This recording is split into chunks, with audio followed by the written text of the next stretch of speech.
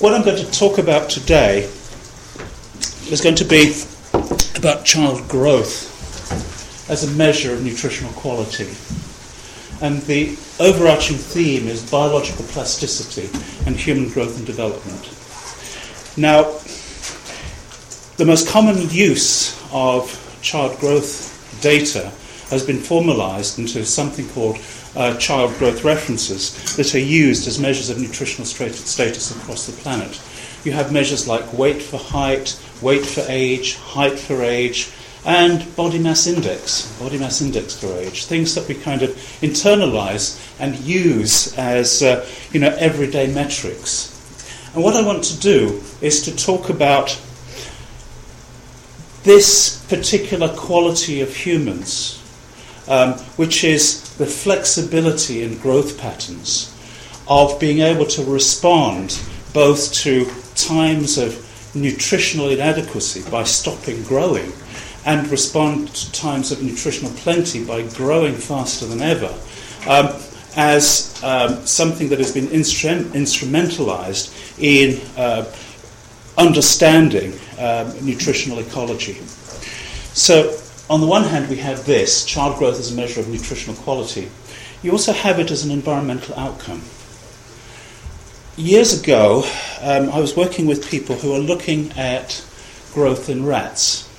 And one particular quality of rat growth that distinguishes it from humans is if you expose a rat to undernutrition and then give it lots of food, while it's in its growing phase, it doesn't respond like humans do. An undernourished rat, when given lots of food, subsequently doesn't increase its skeletal growth. It will, however, increase its soft tissue growth, and what it'll do is become a fat rat. So humans have a particular quality, which is, in an evolutionary sense, a very useful one. It's one that allows humans to be able to respond to times of famine and times of feast very flexibly. And what I want to do across the next 45 minutes is to map out some of these characteristics as human life history through genetics and peopling and microevolutionary processes that result in differences across the world's populations, some of which have been formalized in terms like race and ethnicity, both loaded terms, but it's the kind of thing that people in epidemiology, for example, in sociology, in planning and so on, use to describe differences in human populations. I acknowledge the problems of reifying these terms because life isn't that simple, but there are clear physical differences among different populations in the world. And some of these can have great practical importance. For example, the fact that people in East Africa, pastoralists in East Africa, tend to have the potential to be as big as African Americans, have much longer legs relative to trunk, and when you assess their nutritional status, you don't know whether you're actually measuring undernutrition or not.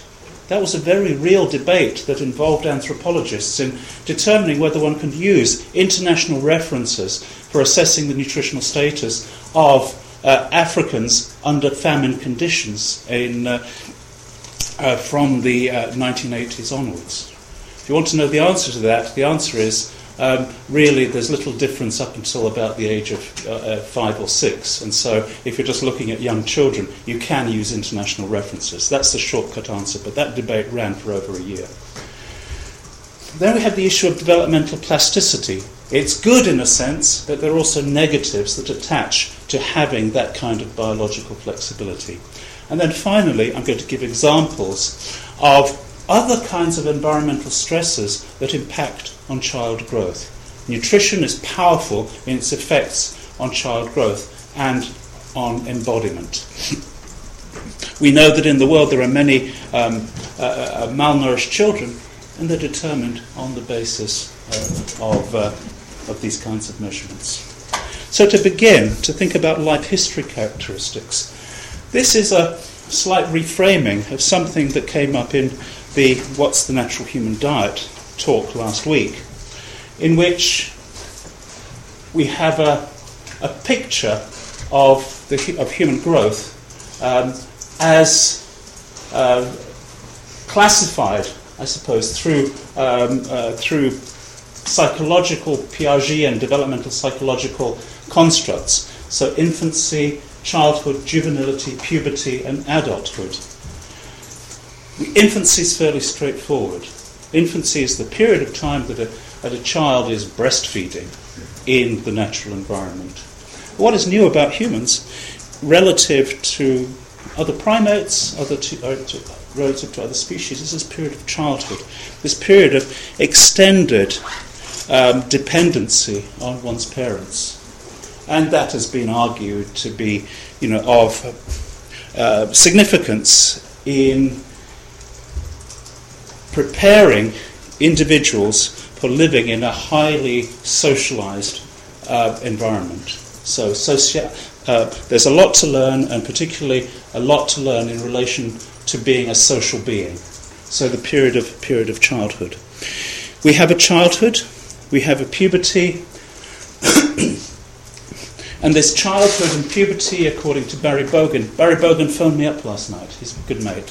So he's left Michigan and he's now in the UK. So that's good news for us. Around the time, in evolutionary terms, 2 million years or so, with Homo habilis, you get the insertion of childhood. There comes some evolutionary advantage to big brains. But big brains don't just come on stream. Big brains have to be prepared. You have to boot up a big brain. And childhood is something that became useful in terms of maximizing the utility of individuals of big brains and their smartness. Smartness doesn't just happen.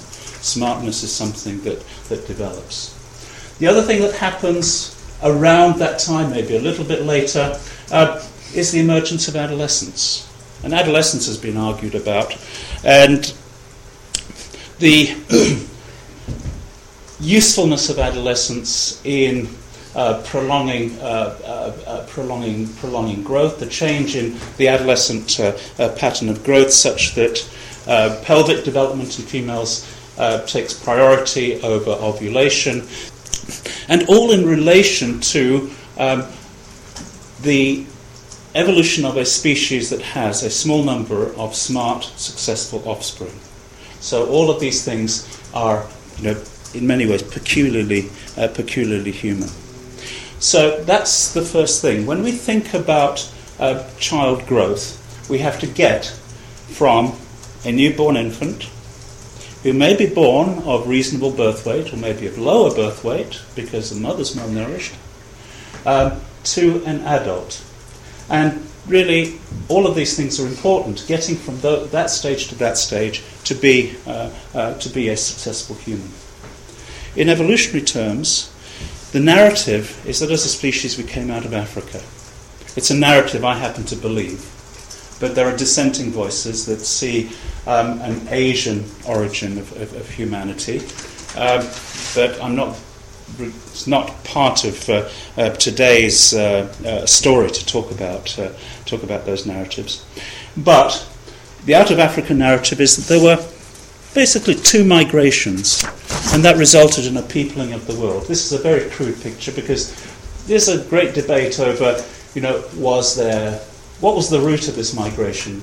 Did it come through Europe first? Did it go through the Middle East first? There are people who argue that, a coastal migratory route is actually more likely to be successful. People like Stephen Oppenheimer who argue coastal migrations. Regardless, we end up filling the world in one way or another in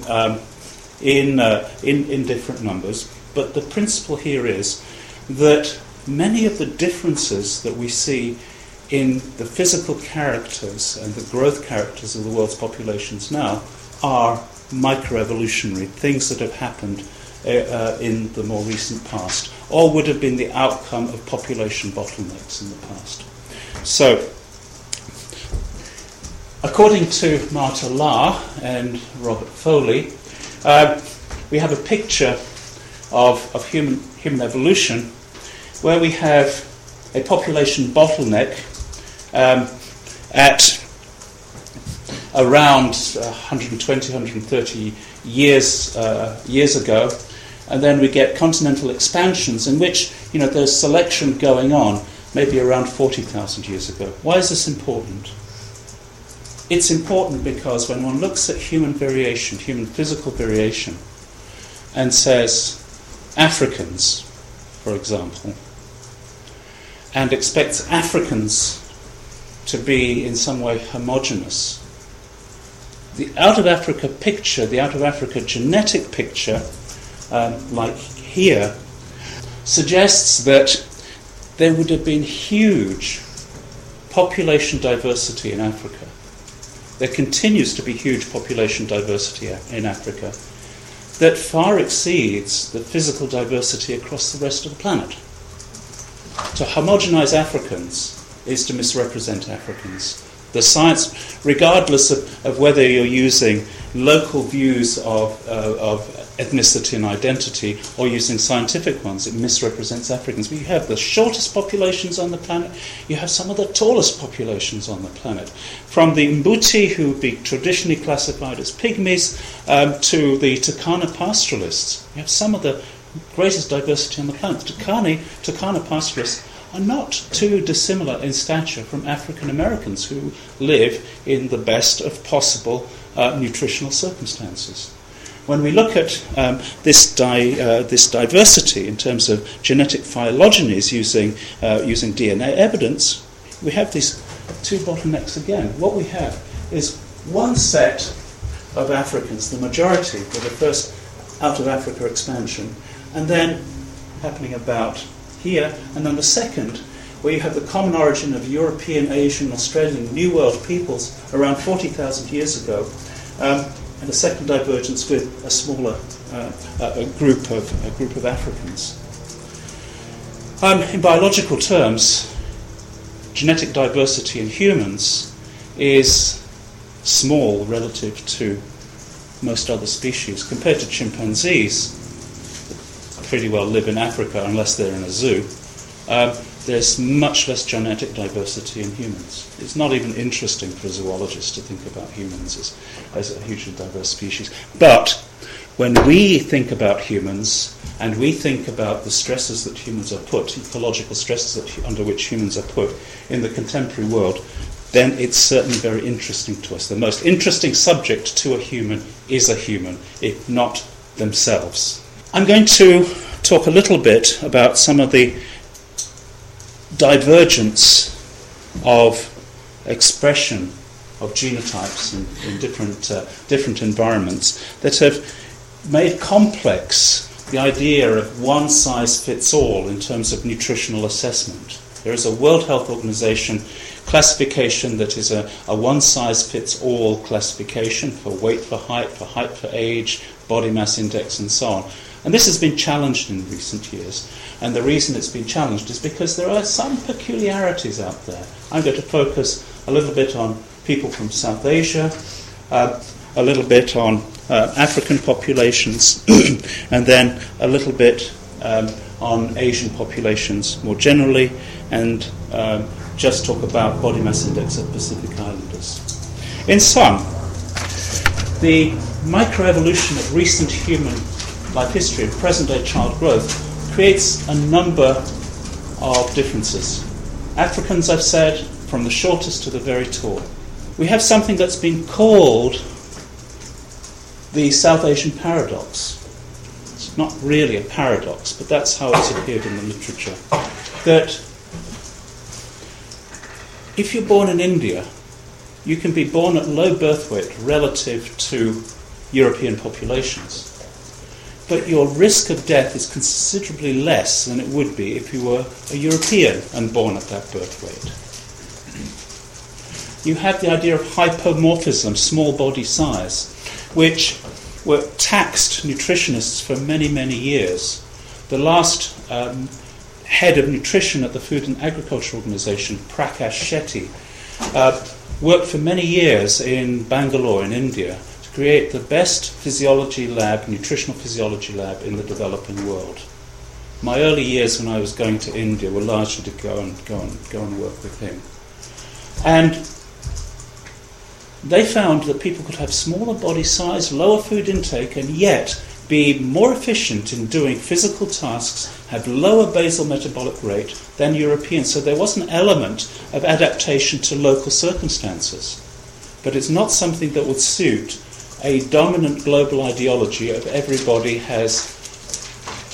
should have equal provisioning. It creates uncomfortable discord in that kind of global debate.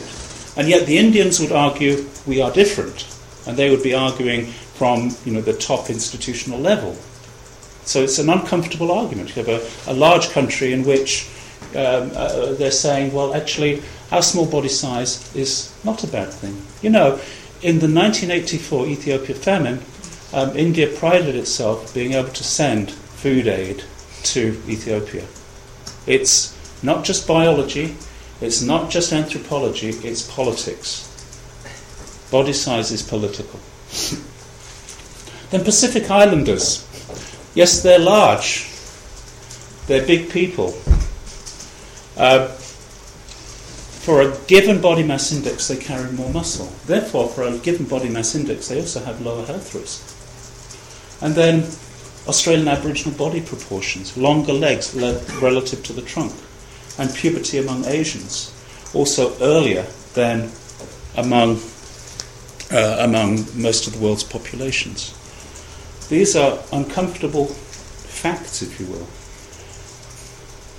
Now I'm going to give examples of those different ones with a little bit of data. There's a great growth of the Aka in Central Africa, in the Central African Republic. Most people have a pubertal growth spurt.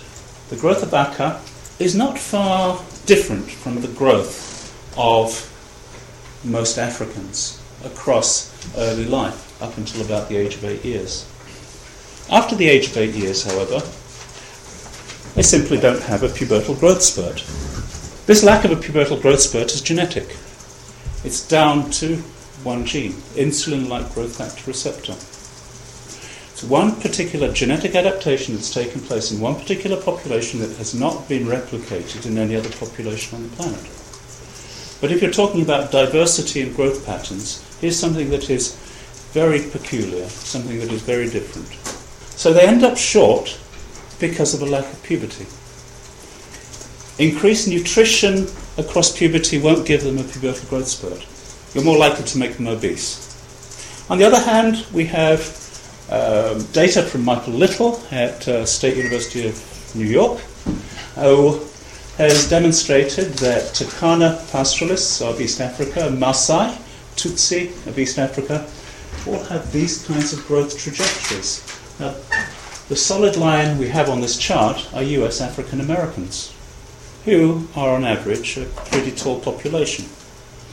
So even in males and females, even people who are living under harsh conditions in East Africa are able to have growth trajectories that are not too dissimilar from African Americans living in Washington, D.C. The South Asian paradox, best exemplified, I think, by looking at a measure of nutritional status like weight for age and mortality rates.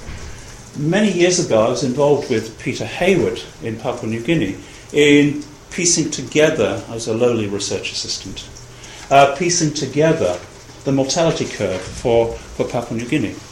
What they found, which is this curve here, was that once children fall below 60% of weight per age on a growth chart, then their risk of dying across the 2 years prospectively is about double that if their weight per age is higher than that.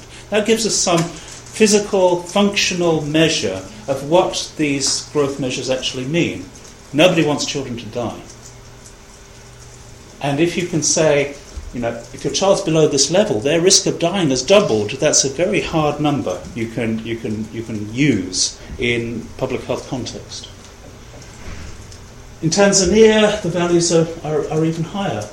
In Malawi, the values are higher. But what's interesting is the data at the bottom, which is India, Bangladesh, that show the relationships to be much, much weaker. You can be of lower body size at birth and in childhood, and the risk of dying is a lot less, which suggests, again, microevolutionary processes and strong selective pressures for smaller body size across prehistoric times. I'm not saying this is a good thing, but this has happened. The potential for larger body size among South Asians, however, is incredibly considerable. Okay, tautology. It's a lot. My favourite example is always cricket. Sorry, the Pakistan team is halfway up the league these days. And I looked at the International Cricket Council ratings yesterday. And India is apparently the top international team of the moment. They've won more test matches relative to all the others. I thought it'd be South Africa, followed by Australia. No, it's India, followed by South Africa, followed by Australia. You can't play cricket if you're not a big person. Large body size also of South Asians happened in UK, in the United States and Canada, so the potential for large body size is there. So you have two extremes. But the fact that you have this South Asian paradox, small body size can be adaptive. When you're exposed to better conditions, there is also greater risk of metabolic disorders, obesity and diabetes. And one of the things that feeds the South Asian paradox also is feeding the diabetes epidemic in South Asia. The two things are linked. Then Pacific Islanders. We have the relationship between body mass index and adult mortality placed on an arbitrary scale here, but the evidence is that above a body mass index of 25, your risk of dying increases slightly. Body mass index more than 30, it increases substantially, and it carries on increasing exponentially until you're beyond severe obesity, and beyond that it starts to drop off because people themselves start to drop off and die. If you're from China, if you're from Hong Kong, if you're from India, then the cutoff, and Korea, I should also add, the cutoff point for body mass index is much lower. The first one is 23 for overweight. For obesity, the cutoff is 27. That is the risk associated with a particular body mass index if you are either from the South Asian subcontinent or the Asian continent is considerably lower at any given body mass index. Pacific Islanders, on the other hand, can have a higher body mass index for the same risk. And this is a woman from Aitutaki, somebody that I was researching with, in Melbourne, Australia. And yeah, she's clinically obese. Puberty, something that is everybody has a perspective on because everybody's had one, unless you have come from Central Africa. There is an age of peak height velocity. That is, there's a time when growth is running away. Adolescent males spend half their life in the fridge and have a great relationship with it. And at that time they don't seem to get fat, they just seem to grow and grow and grow. And that age on average in Europeans is between 13 and 14 years.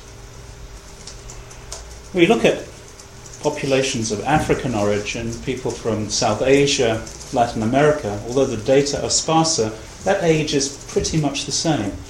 But when you start to pull together the data from Hong Kong, China, Korea, Japan, the age at peak height velocity is much lower.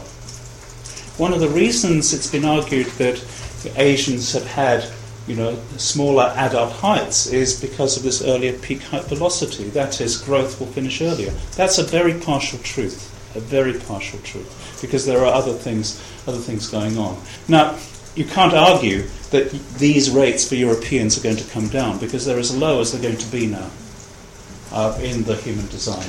Peak height velocity, there's data on the decline in that age going back to the 19th century across a number of countries, and it's been declining in most of these countries. So these values are not going to drop any further. These values, however, the Asian values, might drop further. So this is another very clear biological difference that gets away from our one-size-fits-all model. Now I want to turn to flexibility in the human growth pattern. In a stylized way, the modern growth pattern has two humps to it. The first is childhood growth, the second is pubertal growth, and then it kind of finishes around the age of 18 years, more or less. The natural growth pattern, however, post-agricultural growth pattern, may be different to that. There may have been a time when populations in Paleolithic times could have had growth trajectories that were not far off the modern one, not quite, but not far off it. And then, with the origins of agriculture, you would have had a growth pattern that was severely deviated from that. And it's a growth pattern which is very common among much of the world's populations, where there is inadequate nutrition, where there's infection, and so on. The growth references have been formalized into growth charts. Illustrations of these, the UK has growth charts for young infants from birth, if you will, up until 2 years of age, for weight, for length, but also head circumference. That's a useful measure because that can help you understand growth retardation as a fetus. And after 2 years of age, for weight and height, but also body mass index. So they represent kind of normative patterns for a population. And the problem with this is that the normative pattern usually has been measured. Some population has been deemed ideal and has been kept ideal. Now, I've been involved in World Health Organization wrangling over these references. And the problem with an ideal population is that it's ideal. People rarely live in ideal circumstances. The American growth references were initially put out in, well, there have been many, but the ones that were used internationally were 1977. And it's been argued that this was a golden age for child growth in the United States. In the present day, that can't be argued. In fact, people from CDC have said that if you use the present day growth trajectories as norms, they are references or standards for obesity, because kids are already becoming, obese, from early childhood. If you look at other present-day populations in the West, none of them are perfect. And in fact, informally, the most ideal population on the planet, if you were to compare yourself, was the Netherlands in the 1980s. That was the golden age of all growth populations. But there are real problems with the use of these because they are statistical constructs and they are developed around particular populations in which it's assumed there's some kind of ideal. And because they're statistical constructs and they apply z-scores or z-scores, plus or 1 z-score is about 1 standard deviation. If you're below 2 z-scores or z-scores, then you're a candidate for risk. So it's a statistical argument. And these curves look beautiful. They're beautiful because they're computer generated. Computer-generated curves can be manipulated. The actual data itself is quite messy. It jumps around, particularly below at the 2 z-scores and 3 z-scores point. So the curves at the bottom that are used to classify people as undernourished, or at the top as overnourished, are the ones that have most inaccuracy attached to them. So there are real problems with these. And the other thing is that many of you will have children. Some of you have children already. I don't know. Maybe you'd know about it, maybe you don't. I don't know. Anyway. But you have these charts, let's call it the British ones, and you've got their length and you're plotting them. And suddenly they go, whoa, they don't grow at all. And suddenly up they go again, and they jump around all over the place. This is an integration of what should happen. Children grow more in length in spring and summer than they do in autumn and winter. children grow in a cyclical or saltation and stasis fashion across a 30 to 60 day period. So there are periods of no growth, and then they grow more at night than they do during the day. And this is all to do with the endocrine cycles, and the endocrine cycles relate to environmental cues. People change their diet, day length changes, activity patterns change, and because children respond to these changes in the cycles, their growth also changes. It's a direct response to local ecologies. An anecdote: my eldest son,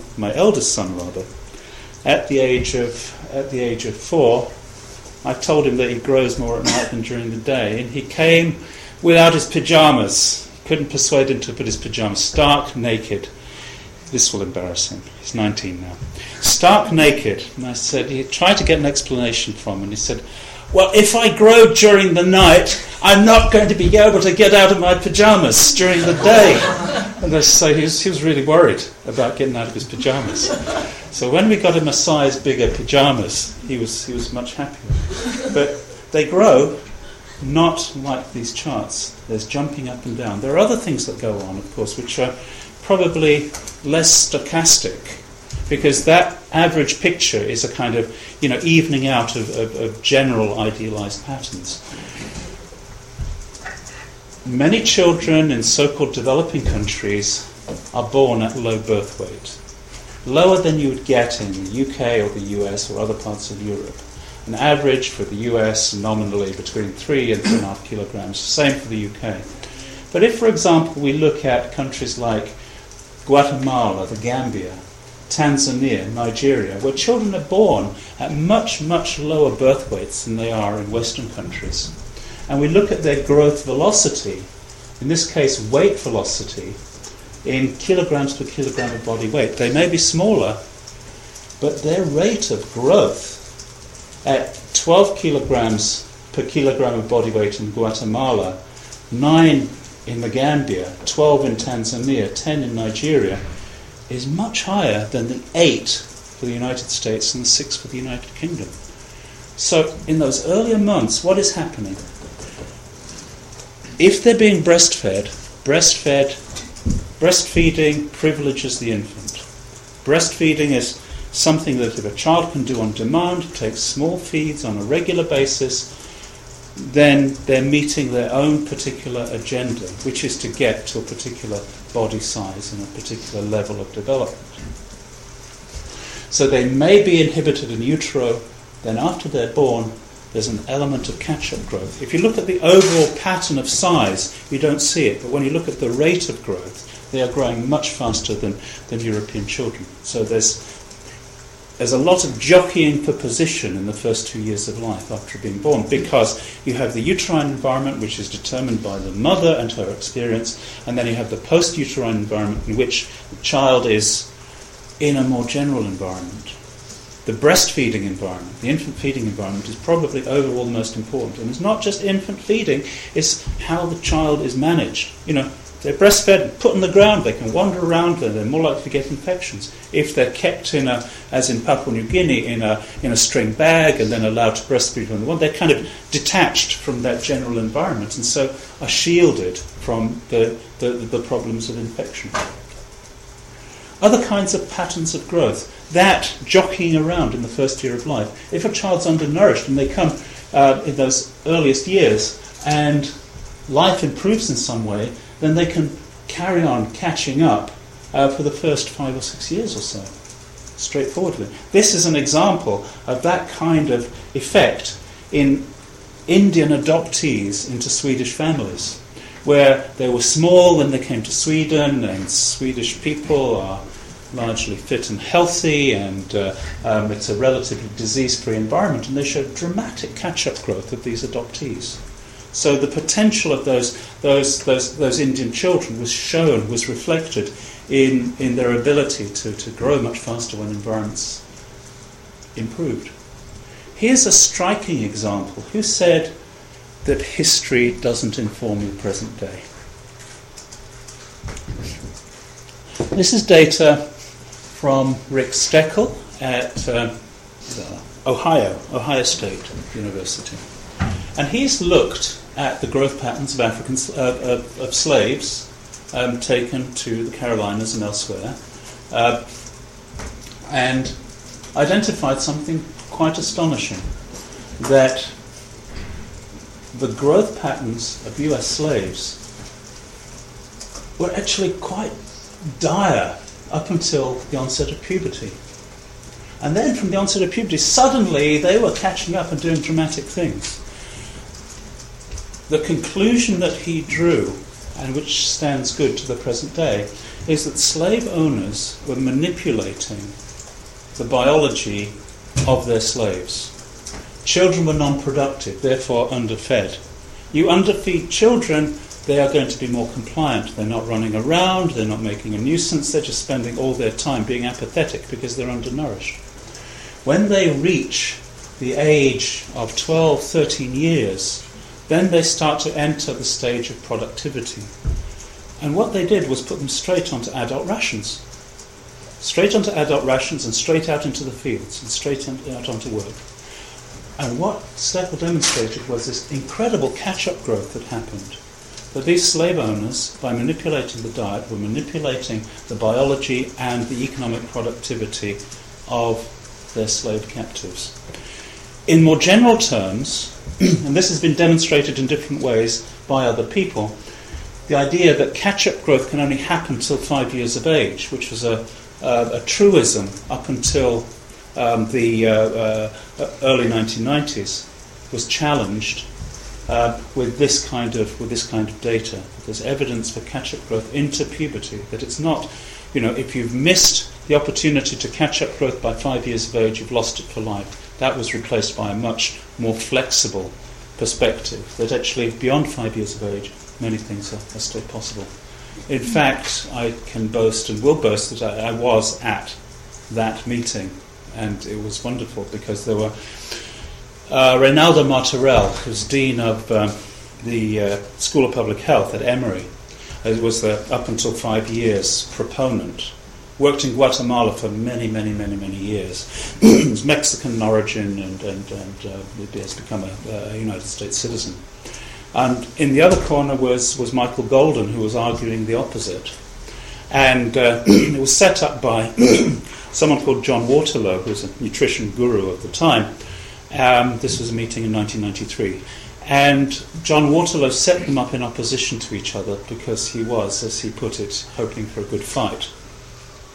And the good fight didn't materialise because Michael Golden, first of all, set up the thing against this, and then Reynaldo Martorell stood up and gave a very similar paper.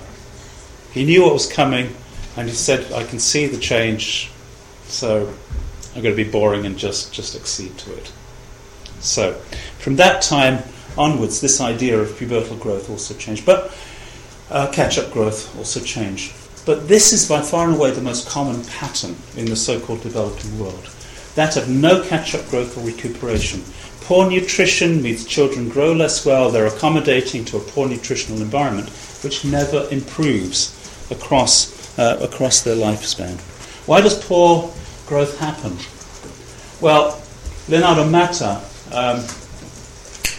who worked on child growth and infection, showed that child growth could usually go well for the period of breastfeeding, the first few months of life, and thereafter slip away from that trajectory, largely because of the impacts of infection.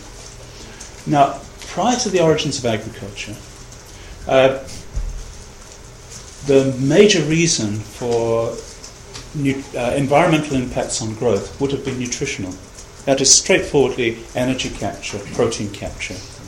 After the origins of agriculture, when people were able to live in larger population density, when many infections became fixed in human populations, then you would have the combined effects of undernutrition and infection. And this pattern of falling away from these idealized growth trajectories of the West would have become fixed at the origins of agriculture. And it's only in recent times that we've seen a reversal of that. The last 100 years that we've seen a reversal of that pattern. What buffers the implications of infant feeding, This is data on age at termination of breastfeeding and the introduction of non-breast milk solids. Typically, in most traditional societies, breastfeeding would carry on beyond 2 years of life. And what has happened in recent times is that one gets commercial formulae introduced, shortening of duration of breastfeeding. As women enter the workforce, fewer women are breastfeeding, or if they're breastfeeding for a very short period of time. If we look at the numbers, if we take a median of 2.5 years as being, yes? Is that like sole breastfeeding for 2.5 years? No, it isn't. That's sole breastfeeding, but from an early time, from about 1 year of age, people are introducing solid foods. So breastfeeding, but also the introduction of solid foods. Very few societies traditionally would introduce solid foods from the first few weeks of life, but it becomes increasingly common in the contemporary world across the last 50 years or so. I've mentioned this catch-up thing, which surely should be a good thing, except there are functional consequences of early growth patterns. If you're born at low birth weight, then if the environment improves and you can show catch-up, then you're at higher risk of obesity, of hypertension, of coronary heart disease, of diabetes, all of these things. In France, a colleague of mine has worked on something she has called the adiposity rebound. Her name is Marie-Françoise Roland-Cachira, which I'll expect everybody to be able to write down. And what she's demonstrated is that this adiposity rebound, you know that their kids develop puppy fat. They don't all do that, but some do, some don't. The ones that do can be graded according to the age at which they get it. Those that get it earlier than 4 years of age, have something like a 2 to 3-fold greater risk of developing diabetes in adult life. That's a functional consequence of early life catch-up. Similarly, children who show catch-up, who've been born at low birth weight and show catch-up, they can show catch-up in height, but weight catches up even more. So they develop a body mass index which is excessive, if you will, from about the age of 7 years. And it's been argued that some of this increased obesity that we've seen around the planet may be in relation to this. Children born at lower birth weight showing catch-up then increase susceptibility to obesity. There is no natural experiment that can determine yay or nay, but it's something that will play out across the next 50 years or so. There are many stresses on human growth patterns, and I'm going to spend the next few minutes talking about what they are. Nutrition we've mentioned, infection we've mentioned, but there are a number of other issues that are social and need to be mentioned. Urbanism, social class, economic status, environmental degradation, pollution, all of these things have something to play. I've shown this picture in India, and people couldn't believe that there were children in Britain running around with no shoes on. And that was only the 1970s. That's in an urban renovation area in the 1970s. I took that picture. That was in London. These things cluster. Diet and nutrition cluster as in an environmental way, as do nutrition and infection. As do poverty, socioeconomic status, nutrition and infection. As do poverty and environmental contamination. As do high altitude, hypoxic stress, diet, nutrition and cold exposure. They run together, they're not single stresses. The literature might put them out as single stresses, but that's not what they are. This is an organisation of these principles, and it's in the Bulletin of Food and Nutrition, and it's a paper of mine, and it clusters these factors into immediate factors like diet and nutrition and disease, hypoxia, pollution, contamination, deprivation, psychosocial stress into immediate factors. But then also you have a bunch of upstream factors like socioeconomic status, poverty, political economy, behaviour, culture. All of these things are upstream of those particular factors. And it's important that those things are separated as causes. There's lots of evidence to suggest what kinds of diet affects nutrition, affects growth and development. Energy deficiency, protein deficiency, but also protein quality. If you don't get enough of the right amino acids, then that can cause dietary deficiency. Low fat content of diet. In early childhood, we say we need to keep our fat content down in our diet. But young children actually need at least 30% of the dietary energy from fat in the first 2 years of life. And breast milk has got quite a reasonably high fat content. So this is age contextual. Micronutrients, especially vitamin A, zinc, iron, poor dietary quality. A beautiful study carried out in the Netherlands on children of vegans. The Dutch are one of the tallest populations on the planet. Their vegan offspring, the offspring of vegans who maintained an offspring diet, had the growth trajectory of poor Nigerian children in the Netherlands, children in the Netherlands. And that was used to exemplify poor dietary quality. And then, of course, you have interactions of these deficiencies. Food contamination. No, psychosocial stress. Just a very brief moment about this. There was a natural experiment carried out in the 1940s where poor child growth was seen in one orphanage but not another. The head of sadistic warden of one orphanage moved to the other one, and the one from the other one moved to the first one. So it was a natural crossover experiment. And what they found was the children that had a sadistic warden grew poorly, regardless of whether they were in orphanage A or orphanage B. This suggested that, that stress, high cortisol levels, also impact on child growth. Social deprivation, impaired growth, has led to things called psychosocial dwarfism, psychosocial short stature, hypophagic short stature. All children who grow badly, when they're put into care, they grow better. So many of these nutrition infection effects. Who's seen Slumdog Millionaire? Who's been horrified by some of the things that you saw in that movie? That, you can think kids in the slums, maybe, life isn't that bad. But actually levels of stress can be incredible. How do you separate out the effects of undernutrition and infection from stress, from everyday stress? You have a problem. Food contamination also impacts on growth. Many places in the world, people have a food supply that is contaminated by fungi. These things that can contaminate corn, peanuts, milk, and can influence child growth in a very severe way.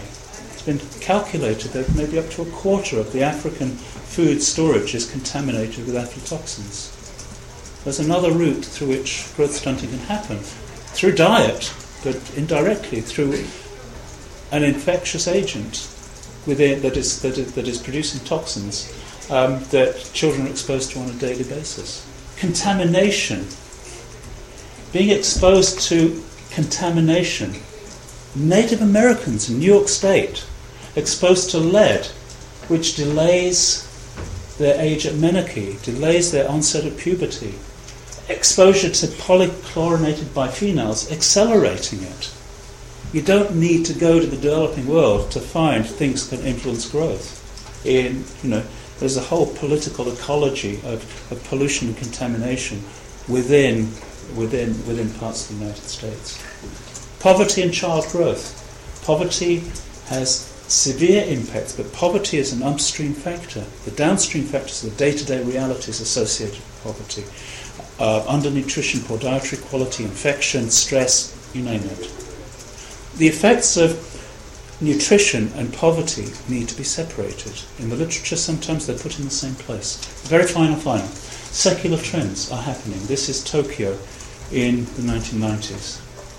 People are tall already. What's happening is people are getting bigger where environmental circumstances improve. We know that in South Korea, people are getting bigger, faster than anywhere on the planet. And the rate at which this secular trend is happening, these are Asian populations, Japanese businessmen walking with purpose. European populations, what happened? It took 80 years for Europeans to do what Asian populations are doing in 40. The rates at which things can change are quite dramatic. But again, these are upstream factors. When we think about these are political, these are economic, these are to do with globalization, they're to do with industrialization of those nations. So, the bottom line, children grow, they have great plasticity. We assume that growth is nutritional status. Well, it is to some extent, but not to the absolute maximum. And we can change child growth. Thank you.